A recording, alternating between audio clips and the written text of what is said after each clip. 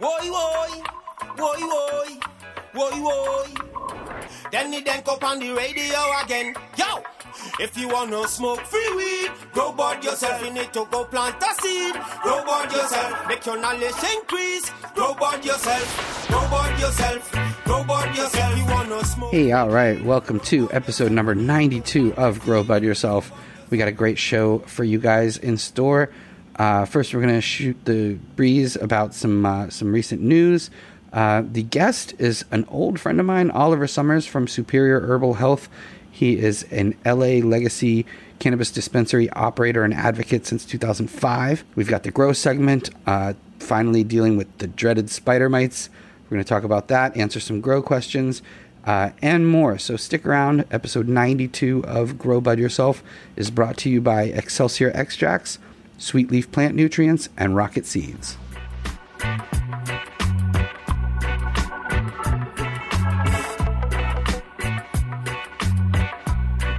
Hey guys, I want to tell you about one of our favorite sponsors, Excelsior Extracts. Outcast and TOH from Excelsior are incredible people, incredible growers, and they make an amazing product. Their THC-infused pain rub is made by patients for patients, and it provides powerful relief from pain. This product was developed to treat Outcast's chronic pain, and trust me, this is a super potent topical that really works. You can find out more about Excelsior on Instagram at Excelsior Extracts. That's EXCELSIOR EXTRACTS. DM them there to learn more about their amazing pain rub, and don't forget to tell them that Grow Bud Yourself sent you.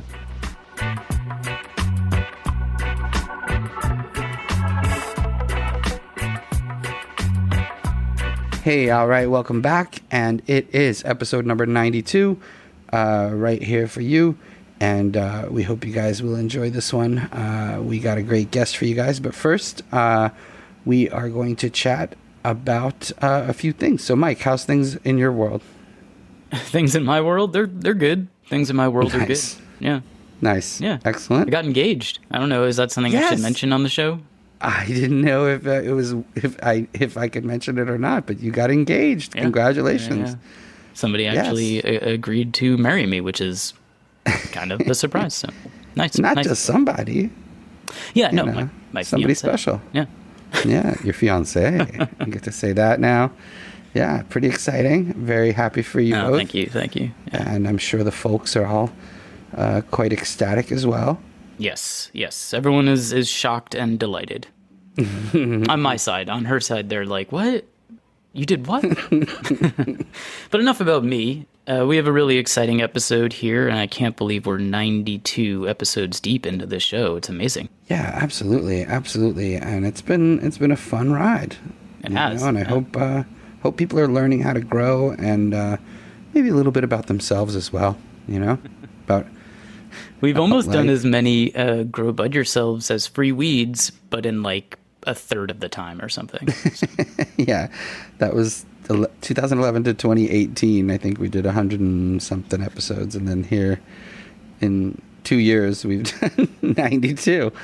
So hey, that's what happens when you put your heart and soul into something, and you do an independent show for the people. And you break free of your overlords. Exactly. Yeah. Exactly. But enough about all that. Why don't we talk about a little news? There's a few things that we should get to. Some good stories this week. Yeah, let's do it. All right, so let's start off with some rare good news from the DEA.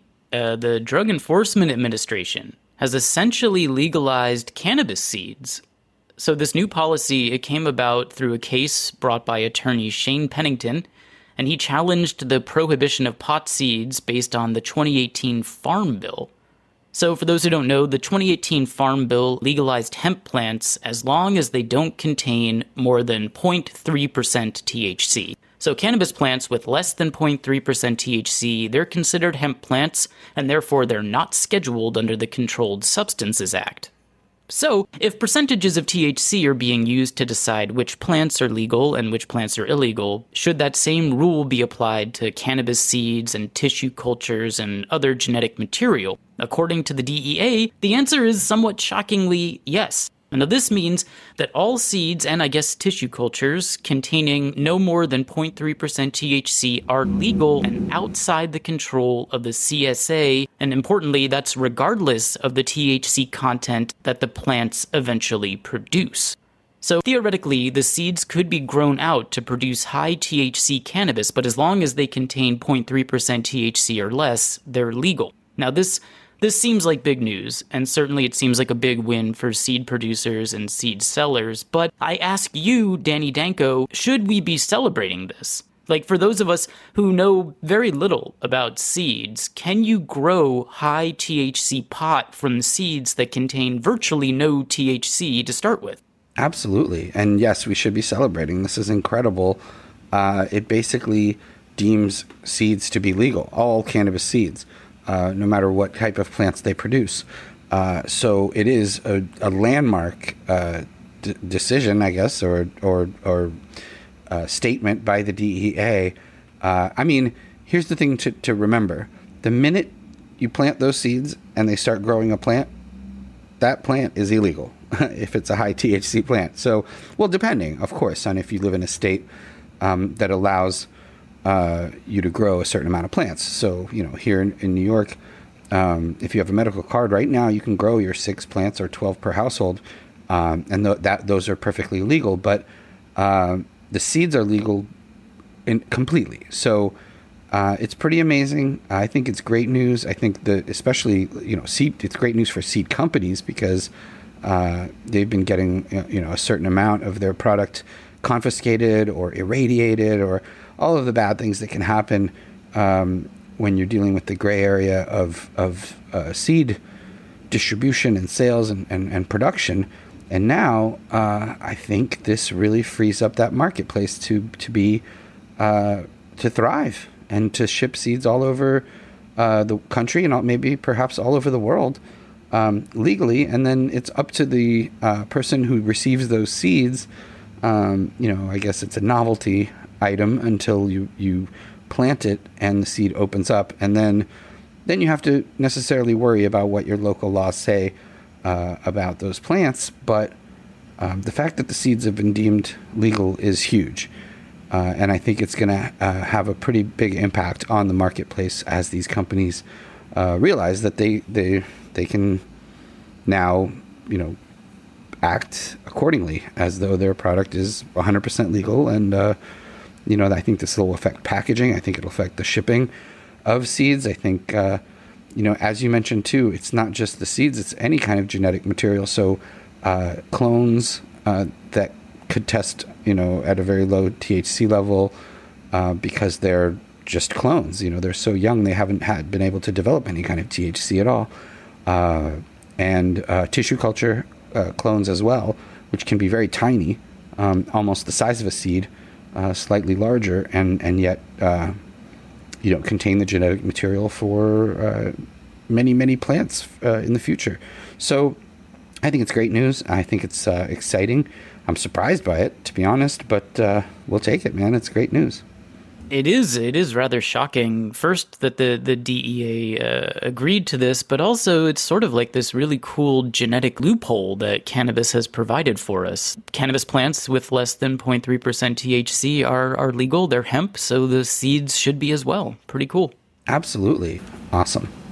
All right, so let's go to another good story for us here. Flipping over to New Jersey, last week our listeners might remember that we reported that the Cannabis Regulatory Commission, the regulators of the industry in New Jersey, denied alternative treatment centers licenses to sell recreational cannabis. And the reasons that they explained just a week ago were that they needed these are basically medical dispensaries that applied to be a hybrid shop. So they would sell both medical and recreational cannabis, therefore getting the adult use sales going early in New Jersey. So they were denied their licenses because the Cannabis Regulatory Commission needed to make sure they were able to provide the cannabis that they needed to give to medical patients in New Jersey.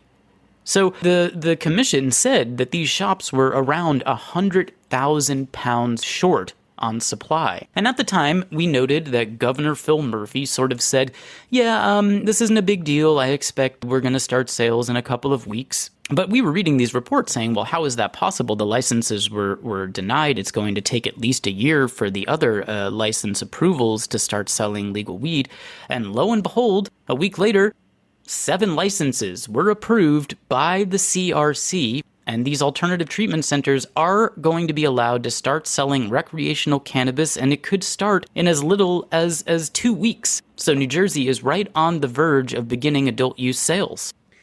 Yeah, which is good news, but the fact that it's only 7 places is kind of, not ideal, obviously. I mean, those places get a head start, and they're all pretty big MSOs, which is fine, but at the same time, I really wish that there were more licenses and that the regulations included smaller operators so that they could compete with the bigger ones, because I do think they can compete, and I think we need to help to create a level playing field for them.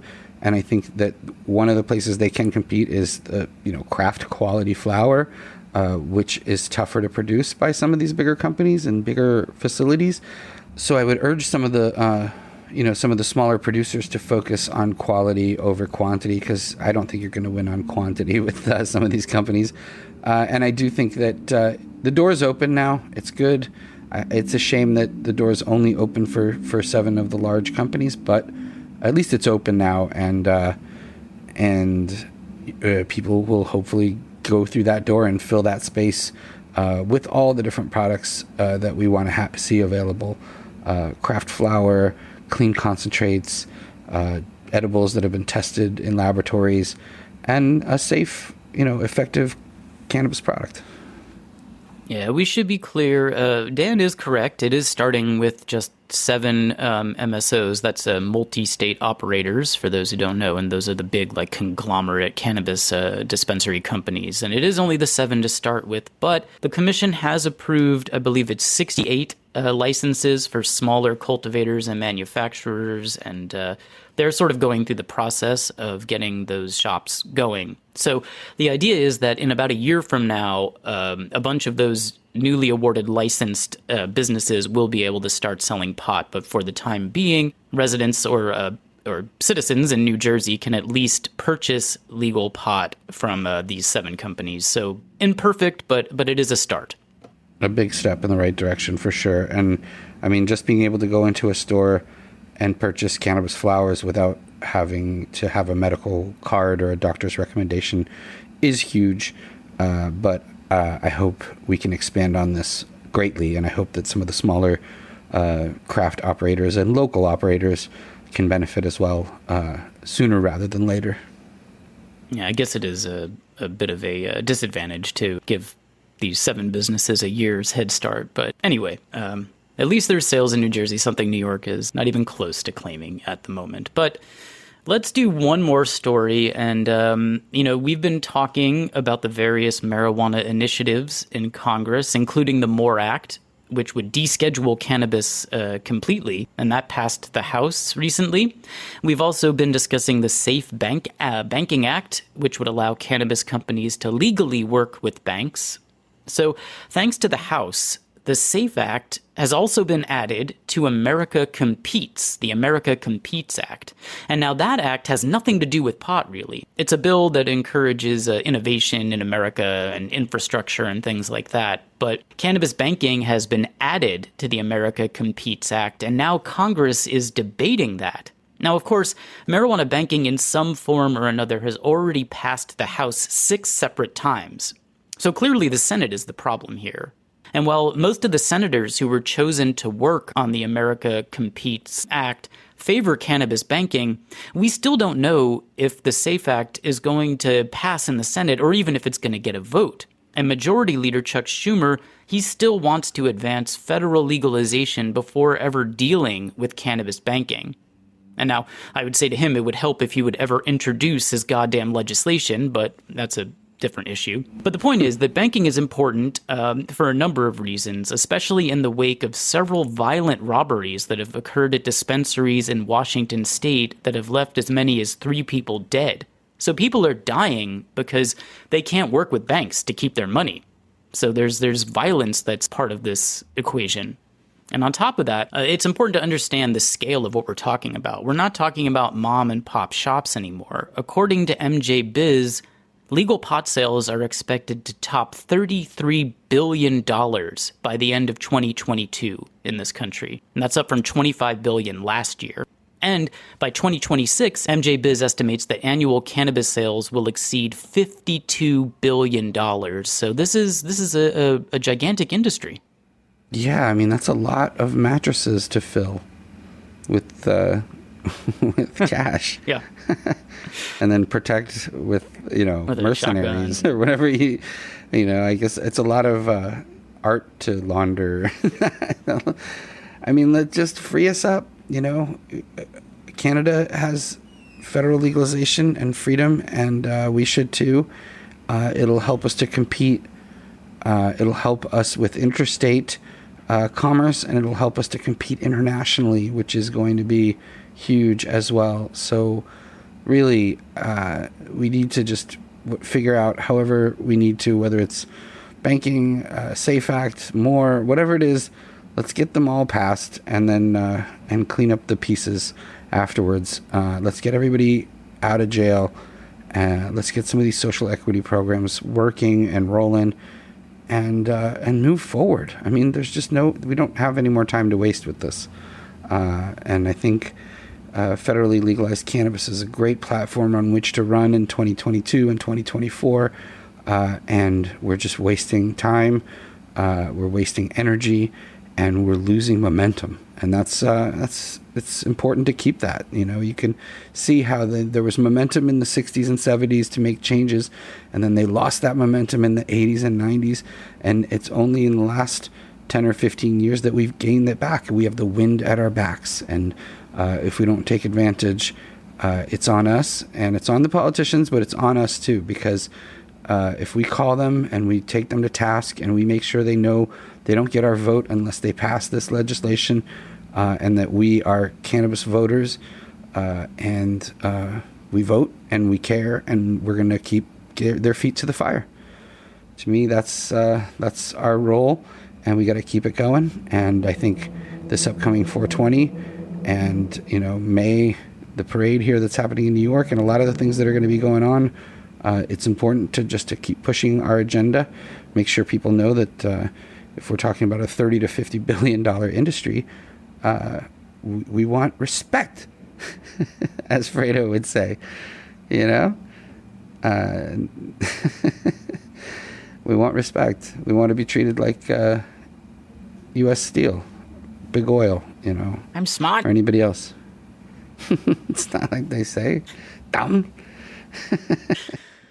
Yeah.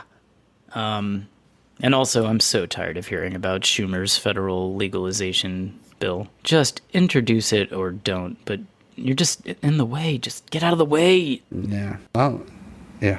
Well, they still got time, so let's remain positive and hope for the best and prepare for the reality, which may not be that.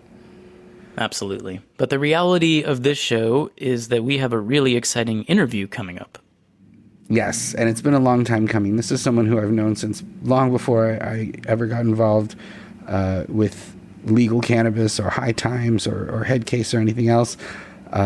We both were in college in Boston in the early 90s and bonded over bong hits and joints of cannabis and Simpsons and a number of other activities that we enjoyed. And he's my old friend Oliver Summers. He has been running pot shops, pioneering consumption lounges in LA since the early 2000s. He's a consultant for people that are interested in getting into cannabis, and he's an old pal, a really great friend. So without further ado, why don't we take a break and come back with my old buddy Oliver Summers.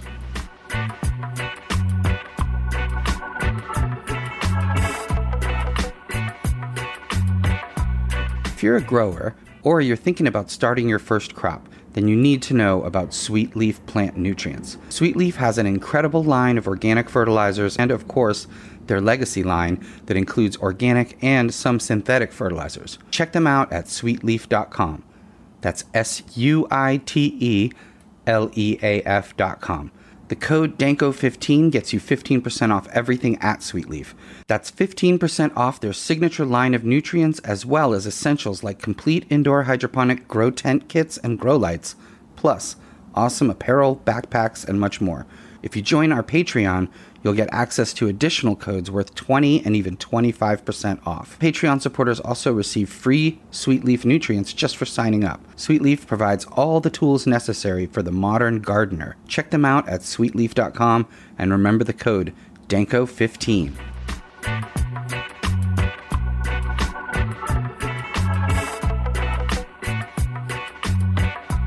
All right, welcome back, and we have a special guest for you guys this week. He is an old friend of mine from way back long before the High Times days, back in the amateur pot dealer days. To say the least. Yeah, we spent our college years together doing bong hits and watching The Simpsons and Seinfeld. Not reruns. No, when they happened. It is my old pal, Los Angeles medical cannabis advocate and dispensary operator since 2005, Oliver Summers. Oliver, welcome to the show. Thank you, my friend. It's good to see you always. Yeah. So like I said, we've known each other for many years. We kind of came up, smoking in college and all of that. And then, I went to New York and you went to LA. Take me back to that time and basically, showing up in LA and how you got involved in cannabis advocacy. I mean, you've run dispensaries, you've had consumption lounges. Take me back to before all that, and how you got involved, because it started with ASA, right? Americans for Safe Access. It absolutely started. Well, basically, I got involved with the cannabis scene in LA right when the dispensary started, because the idea that you could go to a location and it was on deck at all times, and you could just pick up weed. I mean, granted, the medical marijuana cards at the time were like $350 and only a handful of us had it. And then, a dispensary would open up 1 week and it would literally be gone 2 weeks later in West Hollywood. And I befriended some dispensary operators early on, and they got raided by the DEA and were taken to jail. And I was just infuriated by that. And it what brought me to my first Americans for Safe Access meeting. So that was where the advocacy began, just by almost, I like to always say, out of a basic selfish nature was, hey, they raided my favorite dispensary and my friends got arrested. I'm mad. But it eventually morphed into so much more, being really involved with the patients and becoming heavily an advocate for the dispensaries and for patient rights. And it consumed my entire life. And so when it goes back to what we were referring to in the beginning, obviously you and I met in 91.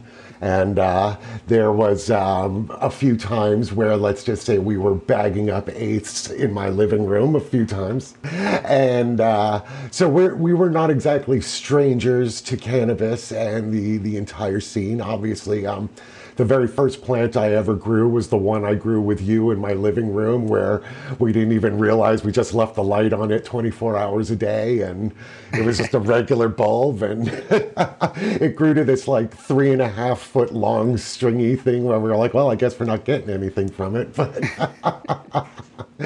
And so cannabis has always been in the background for us, even when I was trying to be, the filmmaker, when you knew me back then. And when I would move on to sets, I always had the herb, and people would be like, there was always inevitably like, hey man, dude, can I get some of that and that? So you would morph into hooking people up.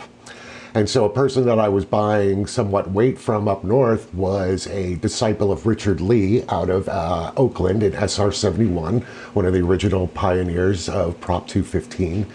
And he'd been working at this dispensary for about a year and a half, and he was like, I want to open my own at this point in time. I have the money to do it, and I want to do it in LA. And I was like, well, West Hollywood is the only spot. And he's like, well, we're going to do it in LA, and we're going to pushed to the next level. And so, was like, hey, no one's going to call you at 10 o'clock at night looking for a sack of weed. No one, you go to work, you come home. That's your day. It's fantastic. And we really wanted to emulate the Amsterdam, of course, feel of the early 90s with that sort of smoking lounge, have a cup of tea while you're there. And the first shop we had in '06 was an on-site consumption lounge. And we were raided by the DEA. We were robbed. We were burglarized. Everything you could possibly think could happen happened to us. And it was still the best year of my life because it was just great. I mean, we had to make rules for everybody to not come in on their days off because you just wanted to be there all the time, hanging with all these people, smoking weed, and just this great environment. It was, there was no TVs or any of that stuff around. It was just you. And I saw the most eclectic group of people, like literal Crips. Long Beach Crips sitting with a suburban white blonde woman sharing a joint as if it was just... And one of the greatest things I'd ever seen was the final Harry Potter book had just come out. And I looked over, we had this little couch area, and there were these like 5 19-year-old kids who had obviously grown up reading Harry Potter, and they were sitting there on the couch, smoking a joint, reading. I mean, when are you going to see that in today's world? I mean, this was pre-iPhone and all that. So they were literally just sitting there, passing joints around, reading a book in my shop. And I thought that was just the greatest thing. And I've been searching for that high ever since, just chasing it. Yeah, it's kind of the amazing thing that as these laws keep changing, we're still way far behind on the consumption lounges. I mean, they're scattered around here and there, and but they're always, almost all of them that I know of are all looking over their shoulder. Absolutely. And in fear of being shut down or raided. What about the ones that are doing like an edible based ones where they have these restaurants and it's like some of these people can't handle more than 10 to 15 milligrams, and next thing you know, they're sitting there at the table dead to sleep, knocked out. Right. And you're like, how am I going to turn this table over when I've got this guy sleeping over here? It's just the wrong model at this particular time.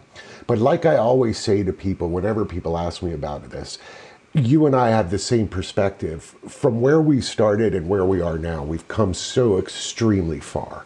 And we've moved at such a rapid pace that consumption lounges, they'll get there. We just having to go through these phases. And like I said, for you and I mean, the thought of being where we are at now with such legal consumption being around and states that you never thought in a million years would are opening up their laws. I mean, it's just mind-blowing. I mean, I thought the Rockefeller laws are the most perfectly written laws there ever were. It's the saddest thing in the world, but the most perfect law. It's used in law schools. It's the most perfectly written law. And it's the one that we thought was going to take forever to dismantle. And instead, look at where we're at now. We've dismantled those Rockefeller laws. It's crazy to me. I think it's amazing.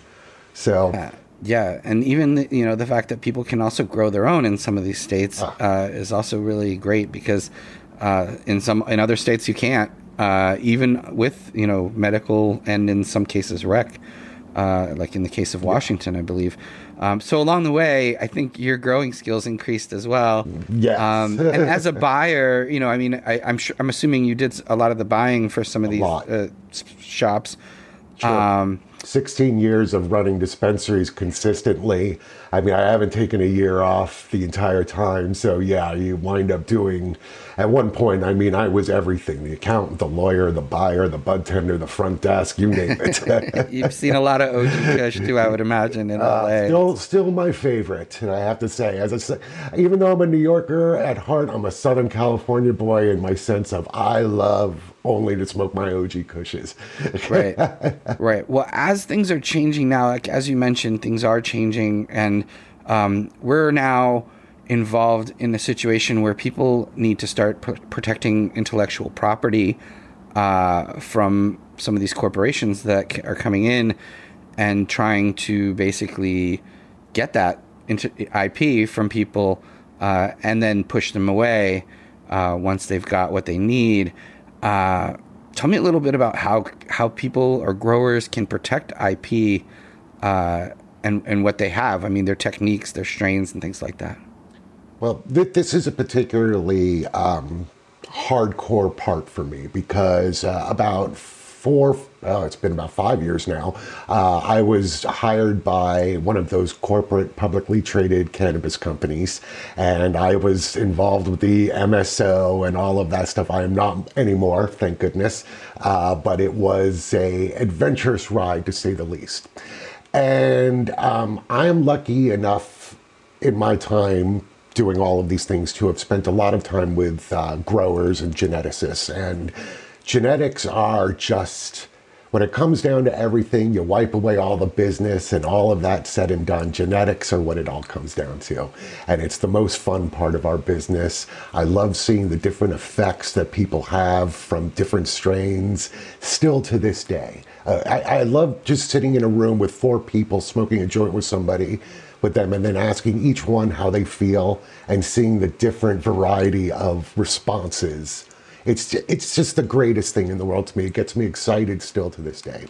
So I am lucky enough to have called some of the greatest geneticists in the business, my friends, like Mojave Richmond and Robert Clark.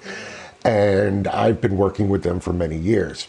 And Mojave has a proprietary genetic called the Sage, which we all are familiar with. And it's, to me, one of the best flowers out there. And for 8 years on my dispensary on Melrose, it was my biggest selling genetic, beating out all the OGs, which, as we just discussed, for Southern California, that's absolutely unheard of to have a strain beat the OGs on the market. But Sage every time did.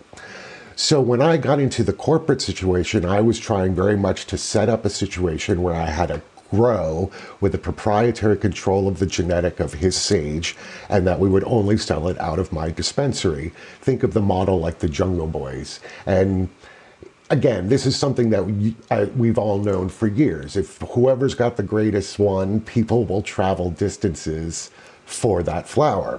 So I figured if I have this proprietary Sage genetic, I put a little PR behind it, you get a kid in Iowa sitting there looking at the strain going, my God, I have to go to the clinic out in LA just so that I could try this genetic. And it becomes a destination. And I believe that's a huge part of the future of our business. That being said, how do we now protect the Sage from getting out there, being proprietary to the shop, and making sure that Mojave has control of the genetic, being the creator? I mean, that's one of the biggest parts. And that is why right now we're looking at there's about 5% of all the genetics are actually on the legal market right now, and the 95% are still on the traditional market because people don't want to give out their genetics without having some kind of control, or at least getting paid. It's been in my family for 5 generations. What do you mean I'm not going to get paid for this strain? You know, it's like, so on that side, we wanted to protect the growers, but on the business end with the corporate guys, you had to ask them, like, how do we achieve this? And for them, they were worried about it getting out in the market, and then they would have something that was worth nothing. And then B, they'd have no basic of value to place on the strain. So they would literally say to me, like, we don't have any monetary control over this genetic because we don't know how much it's actually worth. We've never seen how much money it's actually pulled in. And I was like, well, for 8 years, it was my biggest selling strain. I made a fortune off it just because I sold it like crazy. As soon as I put up a thing on Weed Maps that it was in, boom, line out the door of people picking it up. So there's my basis, but there's no paperwork back then that says like, hey, the Sage made this much money. So I was really trying to be this middleman between the corporate and the genetic growers to make sure that they can still get paid and that the corporate understands the value of what they have. And unfortunately, I am still fighting this war with so many different battles because everybody's worried. They feel like if somebody just grabs a cut of something, shoves it down their pants, leaves at the end of the day, then that's it. And I try to tell people that part of the intellectual property is the cultivator mixed in with the genetic itself. The story of Sage is the story of Mojave and Robert Clark. They're intertwined with it. Even if the Sage gets out, it won't have that same, for lack of a better term, gravitas as a knockoff version. And it's part of why we have 40 million Girl Scout cookies and sherbets and ice cream cakes at this point in time, because it's just out there so much that there's no control. And quite frankly, I find a lot of those just very boring too. They don't have a lot of the oomph behind it. So once we get this hybrid mix of being able to have somebody go, you know what, I'm going to give $1 million to this grower for his genetic, and we're going to build an entire security program around it. And then eventually the IP is going to catch up, because that's the biggest question is, Danny, how do you genetically protect your strain? How does it so that you have to do it on the literal DNA level of going down to the basics of it all, and we're just not there yet. And I'm very hopeful for the future with obviously all this new opening up of research that we're allowed to do. It's going to change the game dramatically on that front. But this is a huge factor. And until we can get out of this hump, the retail market is literally being 7-Elevens of boring, not necessarily boring, but again, 95% of the strains on my shelf, I'm kind of like, oh, hey, great. You know what I mean? Like, it looks great, but whatever, 41% GMO. Yay. Unfortunately, that it's so high in myrcene, it doesn't get me high. It almost has a sobering effect. So it's like, it's like, great, I'll smoke this. Literally, the Sage tested at 23%, and everybody who smokes it is standing there lit, and they're like, what the? And you're like, yeah, 23% THC, right? But it's got the right terps and everything else to make it feel, I've never seen a more universal strain than the Sage when it comes to that. Literally, I mean, you need it to sleep. It's going to put you to sleep. You want to write. It's going to make you write all night. It's amazing. That and again, it's going to change the game when it comes out. These genetics are the future of our business. Because again, it's like I got everybody coming in right now. We're in the THC number period of our business. It's not my favorite, but whatever. Everybody comes in. What's the highest? What's the highest?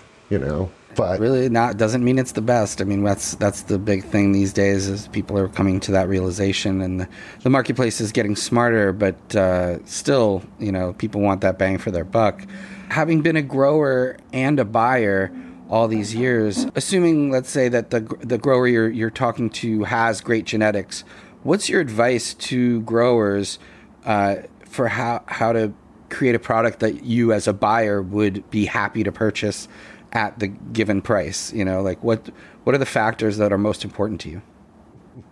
I mean, obviously the old school thing where a guy would come into your shop and he'd have the big duffel bag with 15 different pounds. On vendor day, right? Those were great. You sit there, you open up your turkey bag and you're passing around your sniff. It was a little bit of a different training on how we became buyers, because now what we get is shown these little eighth jars that have been opened 15 different times throughout the day, and there's leftover no nose. The flour is almost kind of powdery, if you will.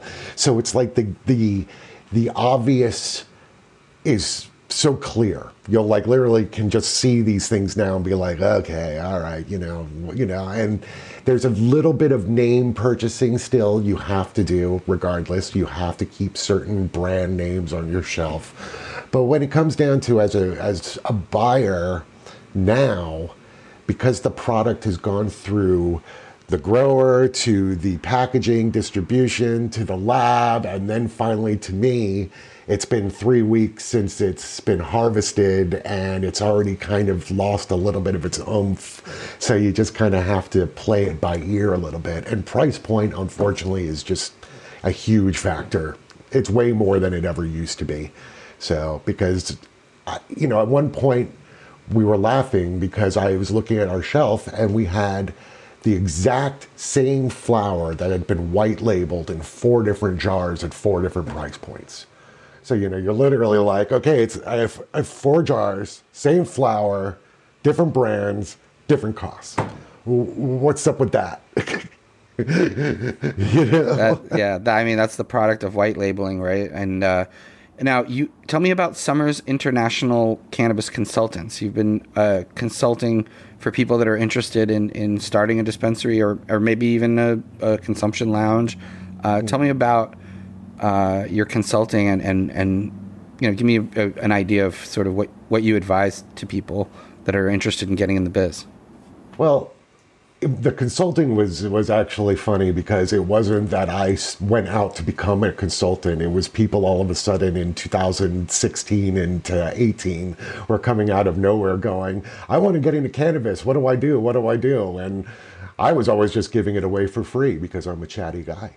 But finally, one of my wealthier dudes took me aside and kind of smacked me upside the head, and that's where we created the and because I'd gotten to go out to like Spain and check out the dispensaries in Madrid and Barcelona back in 2016 and consult for them, that's where we came up with the international part. But basically what I've done with Summers International is it's not just me. I have a team of people who are all hardcore OGs in the business, including Mojave as a cultivator. And then I've got Josh Lechner, who's probably one of the best distribution heads in the business. Like when I met him, I realized I'd met my better half in the business, if you will, and he's been my partner ever since. So depending on what companies need, I have an individual person that is in my team that helps them out. So we've got everything covered from cultivation, distribution, marketing, retail, you name it. I've got somebody who's been in the business and succeeded throughout all of them. So that's what we were trying to do with it. And we were really more also, we're not just out for whatever, you know, we really like to be involved and make sure that, you know, Danny, I hated this word for so many years. And then about 4 or 5 years ago, I was like, you know what, I'm going to embrace it with both arms. We're stoners, bro. And it's, you know, I smoke an eighth a day, still, minimum. You know what I mean? It's like I go to bed at night reading about weed. I wake up in the morning, first thing I start reading about weed. It's everything to us. And so with the consultants company, we like to bring that passion. And we really began to realize the people who are in it for the quick one or the people who are in it for the long run. So that was really the big one for us. Yeah, longevity is so important. But what about you know, avoiding necessarily like bringing in partners for certain services, and how can people manage more of those services in-house to avoid that kind of thing? I mean, I tell everybody to deal with everything in-house and to not use any of these third-party people at all if they can avoid it. If you feel that you are stuck in a position, then you would go and you would hire a consultant like myself who just literally is going to come in, put you back on the right track, and then walk away. So many of the problems that I deal with in this business are from people who are having issues with their partners and somebody who they got into business with that they shouldn't have. One of my best friends in the world is in year 7 of a lawsuit with his former partner about their retail, and they've let him dry. I mean, he has no money for lawyers anymore because it's just craziness. I was with another owner, Claudette Sullivan, who was one of the first African-American women ever to own a dispensary, and she's fighting daily against her partners who are just trying to take over the whole business. So when it comes down to it, I know there's points where you're going to look and you're going to be like, I got no money. I need to move forward somehow, do something. It happens to everybody inevitably, especially in this business. You either have to just really keep pressing on and do what you can, try and keep it more as personal loans as opposed to business loans so you can keep things separate. because once you take down that partner, you add in a second voice. And once you add in that second voice, especially if it's a non-cannabis related voice, oh my goodness, you don't have no idea the amount of stress. I've had 6 corporate CEOs that I've worked with. 6. Every single one of them told me I didn't know what I was doing. And every single one of them are gone. Every single one are gone. They all got a nice, 6-7 figure umbrella, but yeah, but they're not in the industry, and but they're not out. in the industry anymore. And it's like so you just have to, if you're going to go that front, you really have to vet who you're dealing with and know who you're getting in bed with, because you're now getting into a relationship with somebody, and it's not as easy as just getting a divorce. It is. You're intertwined. So if you can do it all in-house, just even if it, for growing purposes, I try to tell people it sucks losing a crop. We all have been there. Nobody likes it. But if that one loss of crop will mean that you can make your next crop twice as good as it was, then you got to double down on yourself. Too many people, they fail right out of the garden with their first crop, and they're like, oh well, that was it, blah blah blah. They're so-called quote unquote master cultivators, and all of that come in. And another one of my pet peeve words, phrases, master cultivators. Yes. Yeah, none of us are masters yet. I don't think it's a long way. It's a long way to being a master. That's for sure.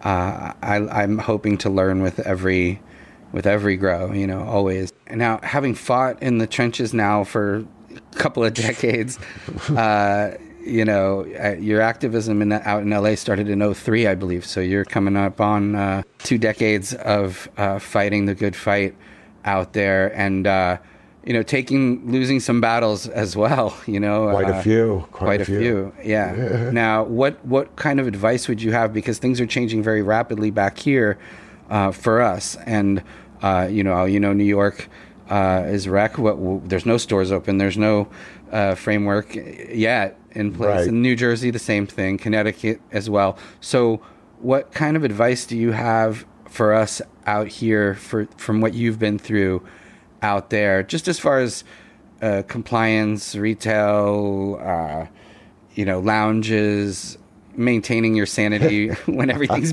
going crazy all around you? Well, I'm the head of compliance for 2 different companies, for Superior Herbal Health and for Unified Patient Alliance.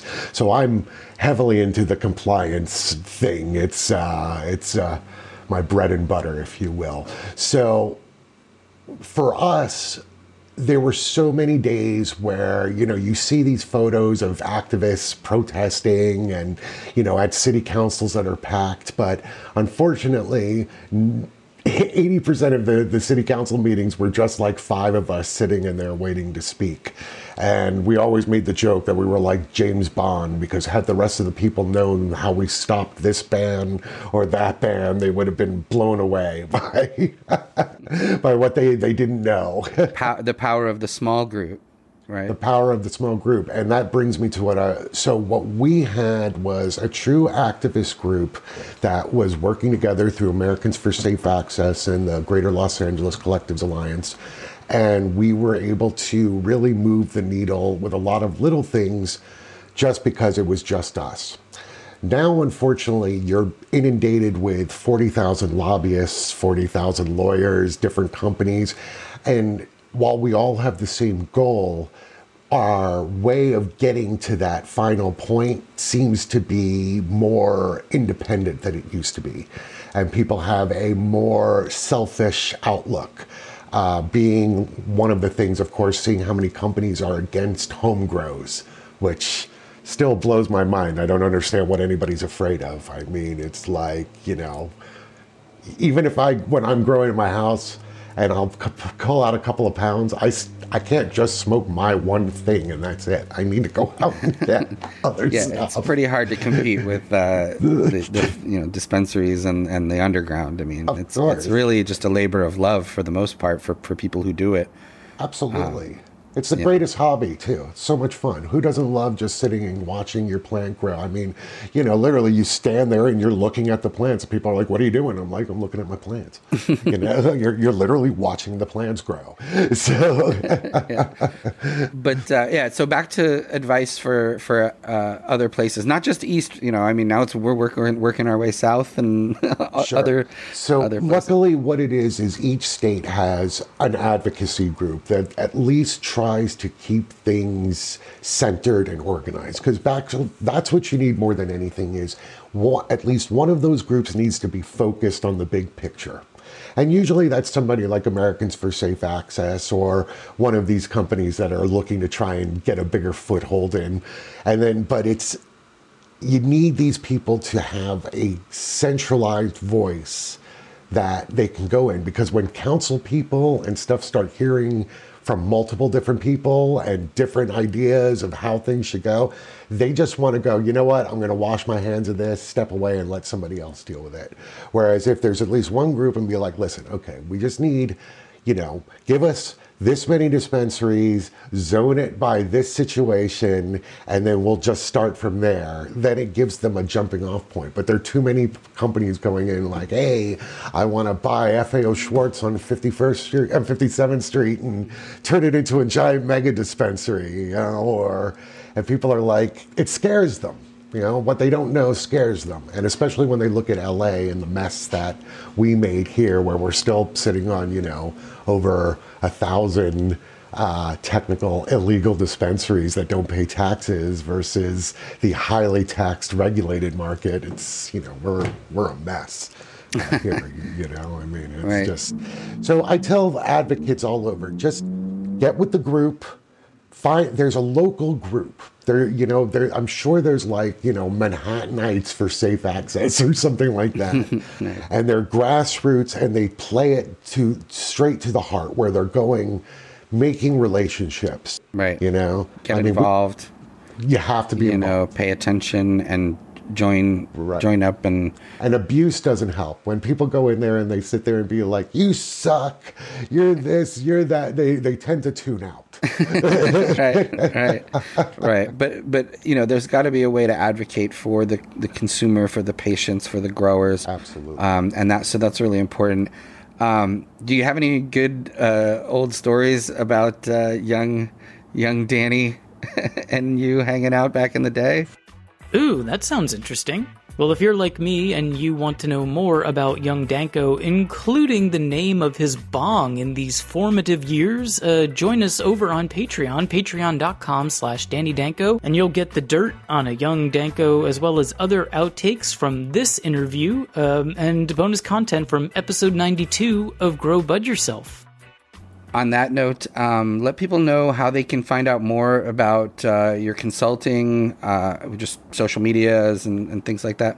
I like to always, I know it's trite, but I like to tell people to go to my Instagram page, because it's just a history of cannabis in the LA. Like, you'll see a lot of pictures of protests and city council meetings and fun things that go all the way back to 2006. So, I am known as my first dispensary and my first apartment were on Pico Boulevard, so I would walk to work every day. And because there were no dispensaries, everybody was like, hey, you're that guy who owns the weed shop. And so I would talk to everybody. And then one day, my partner was looking at me. He's like, everybody in this neighborhood. You're like the Duke of Pico. And I'm like, oh. And the name stuck since then. So if you just go to Duke of Pico PR, as in public relations, so Duke of Pico PR, you could see my history on Instagram. But if you go to Duke of Pico, just straight up, that's my cultivation page, which just has a bunch of pictures of old genetics. It's got a picture of a GG4 I got that I got a cut directly from Drunkers, or the Kosher Kush that I got directly from DNA, those guys. That's one of my, here's a quick grow story for you there. Sitting in the back of my shop with Don and Aaron from DNA, we're all smoking this joint, and they're like, what do you think? I'm like, I like this. This is really nice. It's strong, got a sativa high to it. They're like, we call it Jew Gold. And I'm like, there is no way in hell I'm putting anything on my shelf called Jew Gold. And he goes, all right, how about Kosher Kush? And I was like, okay, I'll do kosher kush. And I always like to say, and that is the origin of that. Yeah, well, they dodged a bullet there. Like, yeah, there's no way that we're doing that on our shelves. So. Yeah. And I think that it won the cup the next year or two after that, because I do remember that making they quite a gave splash. me a couple cuts of it to grow a few times. I loved growing that strain. It was hard, but it was beautiful to grow. Well, hey, we could talk for hours. I definitely would love to have you back on the show sometime soon to catch up as well. I feel like you. I've been waiting to get on your show since the beginning. You know, I love you, bro. So this is a huge deal for me to be here, and I really appreciate it. Thank you. All right. So, and thank you, Oliver. And we will be back after these messages.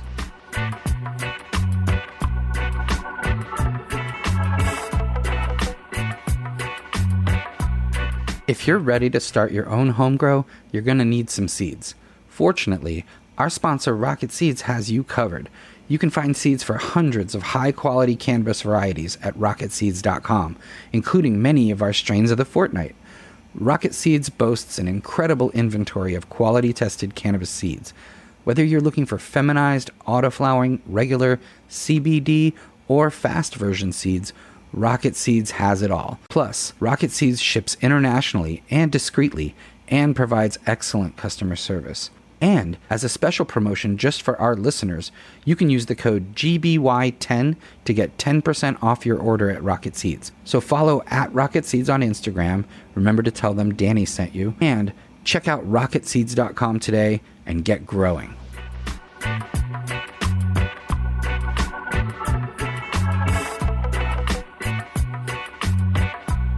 Hey, all right, welcome back. And thank you to Oliver Summers for the interview. Been meaning to have him on for a long time.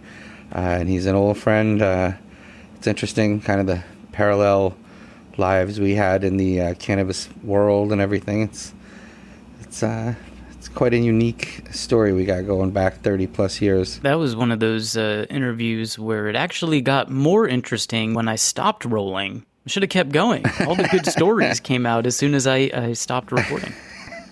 That's true. We'll have to have him on again at some point and get into some of that stuff as well, because he's got a lot of insight into growing, into consumption lounges, into dispensaries. So very enlightening. So thank you to Oliver. And a lot of insights into young Danko and stuff. That's true too. Yeah, like he knew me way before, when I was just a fledgling young pothead, just getting interested in the plant and what it could provide. We both evolved quite a ways since those days, but very formative years as well, just doing bong hits, shooting the shit, and having some fun. Well, speaking of what the plant can provide, what are you going to discuss for the Grow Tip this week? Yes, so this week we are going to talk about the dreaded, feared spider mite. Oh. Or I should say spider mites, because it's never just one. They're always traveling together. We'll talk about that. Typically, the most popular is the two-spotted spider mite, also TSSM, sometimes referred to. So the first thing is to understand a little bit about spider mites and what they are. They're not really technically spiders. They're mites. They just happen to have 8 legs when they're mature. Although I think when they're born they have 6, or the first generation. Anyway, they're vegetarians.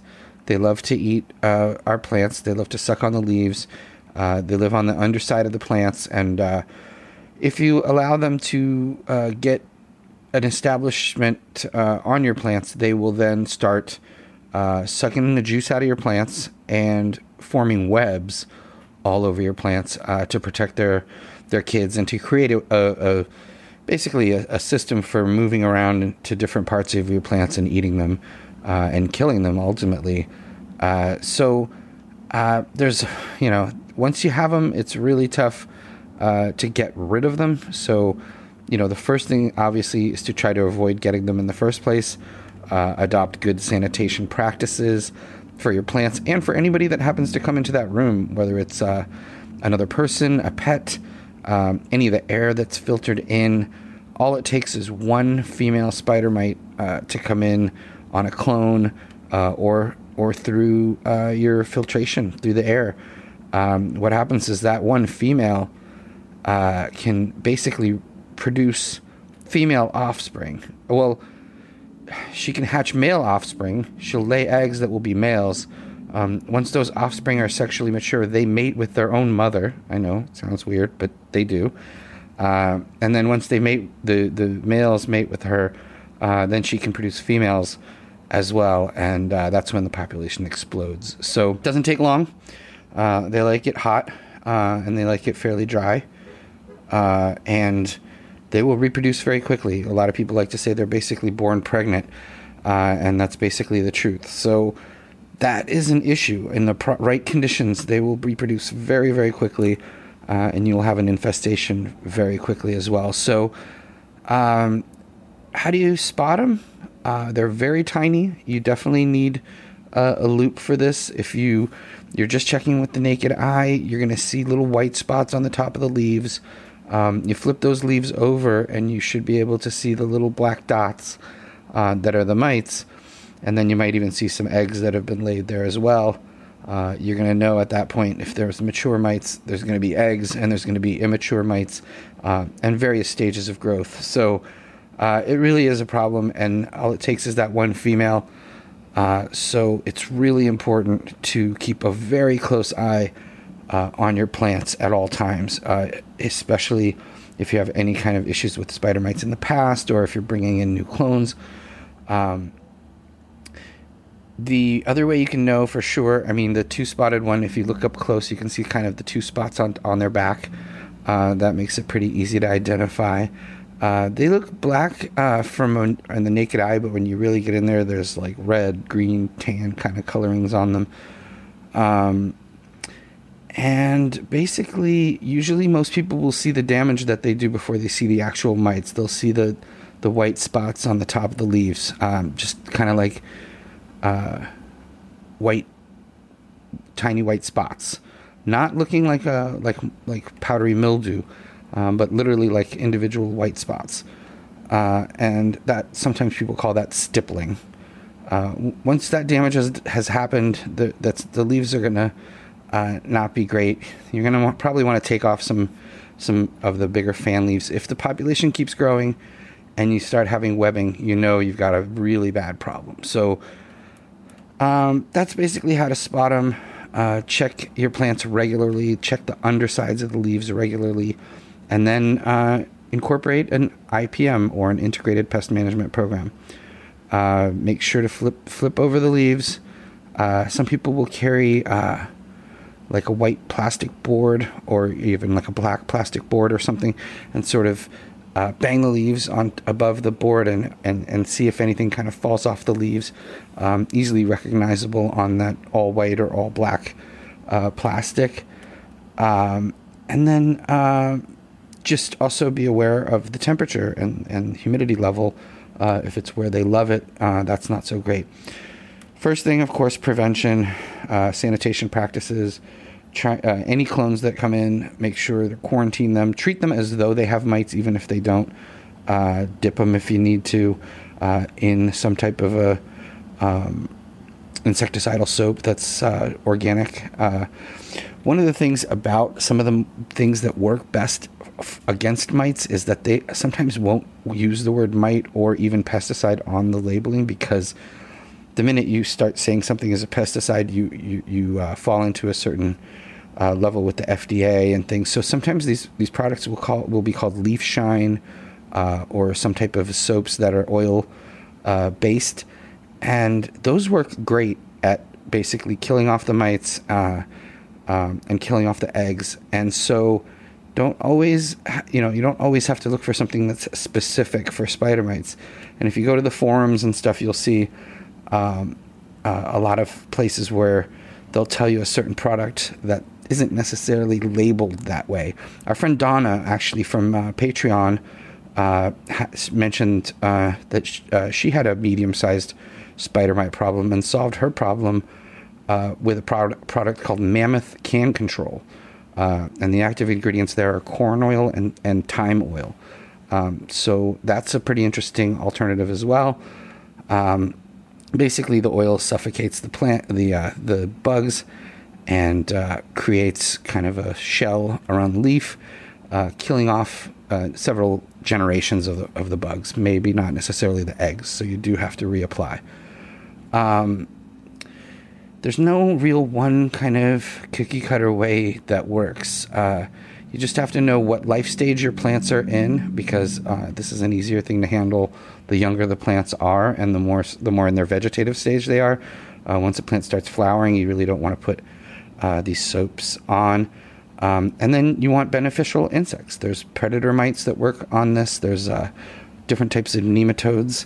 But there's a pretty popular one. I don't know if I'm going to pronounce this correctly, but it's Phytocilus persimilis, and that's a predatory mite that's used on spider mites. So a mixture of insecticidal soap followed by predators is definitely a helpful thing.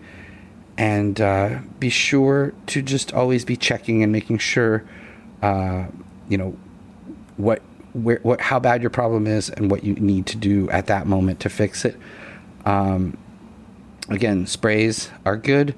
Predatory mites are good, but you don't want to do them at the same time. You want to stagger the release of these different strategies that you're going to use.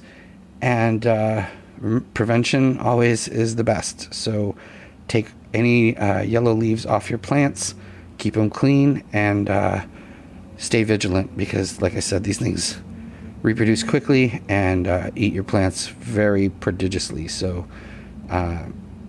the dreaded spider mite, I hope you don't get it, but if you do, definitely look into biological control and organic insecticidal pest soaps and fungicides, and even things that sometimes might be labeled as leaf shine or something like that.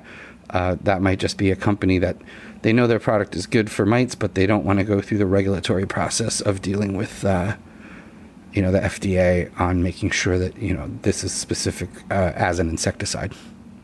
Oh, spider mites, you Oedipal bastards. Because you said they reproduce with their mothers. That's true. Anyway, everybody agrees, fuck spider mites. So, there you go.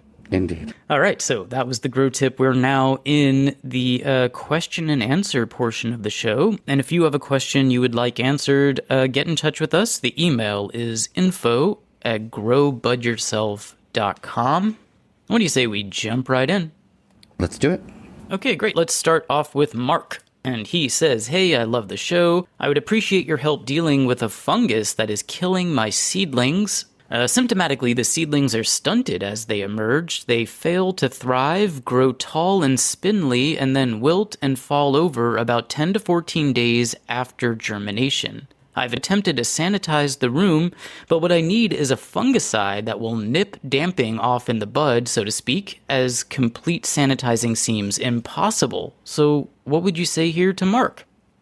Yeah, I mean, this seems like a pretty big issue. If this happens with different seedlings and multiple runs, then you definitely have some type of a fungus that's going on there. I would try, obviously, what you're doing is good. Sanitizing the room is good. I would try treating everything with a fungicide. My favorite, really, these days, Safer brand garden fungicide. It's formulated with sulfur that helps to control damping off and fungal diseases that can really kill your plants quickly. So it works on powdery mildew, black spot, rust, and leaf spot, and all different things that can have bad effects on your plants if they're left untreated. And I think if you try out some Safer brand garden fungicide, you will have better success with your seedlings. Make sure there's enough light for them. Make sure that the environment is in the proper parameters, and you should see your newer seedlings, grow properly. All right, there you go. Good luck to you, Mark. Let's go to Alan. And Alan writes, "Hey guys, what is the best hydroponic method for long-term growth for mother plants?" That's an interesting question. I usually recommend for people with mother plants to grow them in a soilless mix or cocoa, just because those mediums are more forgiving over long periods of time. And plants also grow a little slower in those mediums than in hydro. So if you don't need clones all the time, you don't have this big, huge tree to trim constantly. And like the forgiving part is the most important. You just hand water it and keep it alive under your, 18 to 20 hours or so of light. Make sure it stays happy in the vegetative stage, and you should have a great mother plant with no issues. However, if you do choose the hydroponic route for your mother plants, and I had a hydro plant mom for years that was the Sensi Star, and I kept that in like one of those GH buckets that they used to make. But my recommendation would be to utilize deep water culture, DWC technique. Each plant gets a lot of space for the roots. It gets its own bucket. So your mother plant could be a standalone single bucket with its own reservoir, or even have the reservoir in the bottom of the bucket. And that gives you, especially if it's a 5-gallon bucket or larger, a lot of space for roots. And if you're going to have the mother plant for many years, you really want it to have a lot of roots and a nice big strong root system so that it can generate a lot of clones. Most of the hydroponic systems out there, they're built to grow more than one plant. Deep water, ebb and flow systems, and most of the systems that are there are for flowering plants for the most part. But DWC is one that can be used to grow individual big plants with lots of branches and shoots that you can take clones off for years. So the important thing is just change the nutrient solution every 2 weeks and maintain that reservoir, maintain the temperature of the nutrient solution, make sure it's not too warm or too cold, the parts per million of nutrients in there, and the pH as well, and oxygenate that water in that reservoir, and you'll have healthy hydroponic mother plants. All right, there you go. Thank you, Alan. Let's go to Joey, and he writes, Hey, Danny and Mike, hope all is well. I'm looking to get some info on how to get an order from Excelsior Extracts. I looked into the Instagram page. I didn't see anything for placing orders. I have a buddy that is having really bad spinal issues, and I'd like to try to help him out without him having to go on painkillers. Really appreciate the info. So, what would you say here to Joey? Yeah, in consulting with our friends at Excelsior, basically you just DM them on their Instagram if you're interested in that pain relief rub that they have for your friend, or extracts of any kind in Massachusetts in particular, I believe. But yeah, I would say just DM them. They don't have a website yet, but I would DM their Instagram at Excelsior Extracts, and good luck to you and your friend with the spinal issues. I hope they can help them out, and be patient with them as well, because our friend Elaine from over there is also going through a lot. They've been on the show, Tommy and Elaine, and she's been going through some very, very rough health situations too. So be patient. If you DM them and you don't hear right back, give them a little time to respond. Yes, so we do encourage everyone to check out our longtime sponsor and friends, Excelsior Extracts. So thank you, Joey, for inquiring, and we are almost out of time, but let's do one more, and this is from another old friend, Southern Motorway Grower, and he writes, Hello, thanks again for keeping us entertained across the pond. The guerrilla outdoor season is nearly upon us, and I've been doing guerrilla growing for nearly 10 years with good success. However, every year I have the same problem, the dreaded bud rot.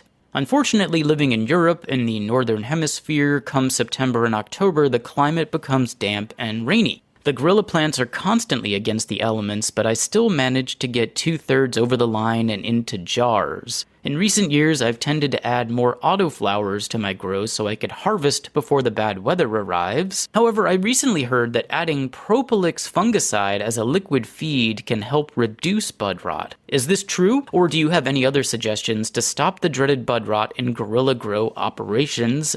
Thanks again. So what would you say here to SMG? Yes, thank you for your questions and your support for the show.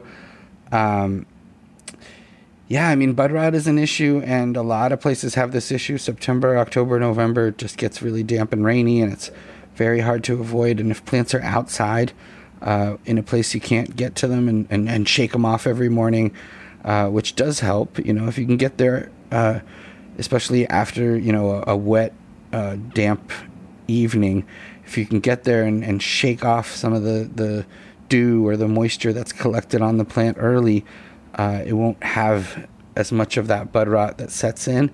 Growing autos is a great thing, especially if you plant them a little earlier and you harvest in July or August instead of September, October. You can definitely beat the season there. There's fast flowering seeds as well that aren't quite autos, but just have a very short flowering time that you can do as well. If there's any way that you can cover the plants at night, I know it's tough with guerrilla plants, but if they can be covered up overnight and then uncovered, that's great. If you can put like some type of a temporary greenhouse structure out there with your plants, that can be very helpful to keep them from getting wet, and having that moisture really sink in. As far as adding Propylix fungicide as a liquid feed, I have not heard of that to reduce bud rot, but I'll certainly inquire with some of my friends in NorCal and other places where that could be an issue. Even New England here, where we are, or north of here, it's the same problem. It's just the climate in the fall is not conducive, and anything you can do to either harvest early or just keep that moisture from getting into your forming flowers. Full sunshine helps, obviously. If they're in the shade part of the time, that also can encourage mold and bud rot. So yeah, I mean, it's tough, but you've come up with some good solutions, and I think incorporating more autos, trying to harvest sooner, and really just shaking off the plants and making sure that the moisture doesn't really set in can be very helpful. And there's certain strains you can find that are more resistant to it as well, so that's another thing as well. All right, there you go. Thank you, SMG. Thank you to everybody who wrote in this week. If you have a question you would like answered on the show, get in touch with us. You could email us. That is info@growbudyourself.com. What do you say we take a little break, come back, and wrap this one up? Let's do it.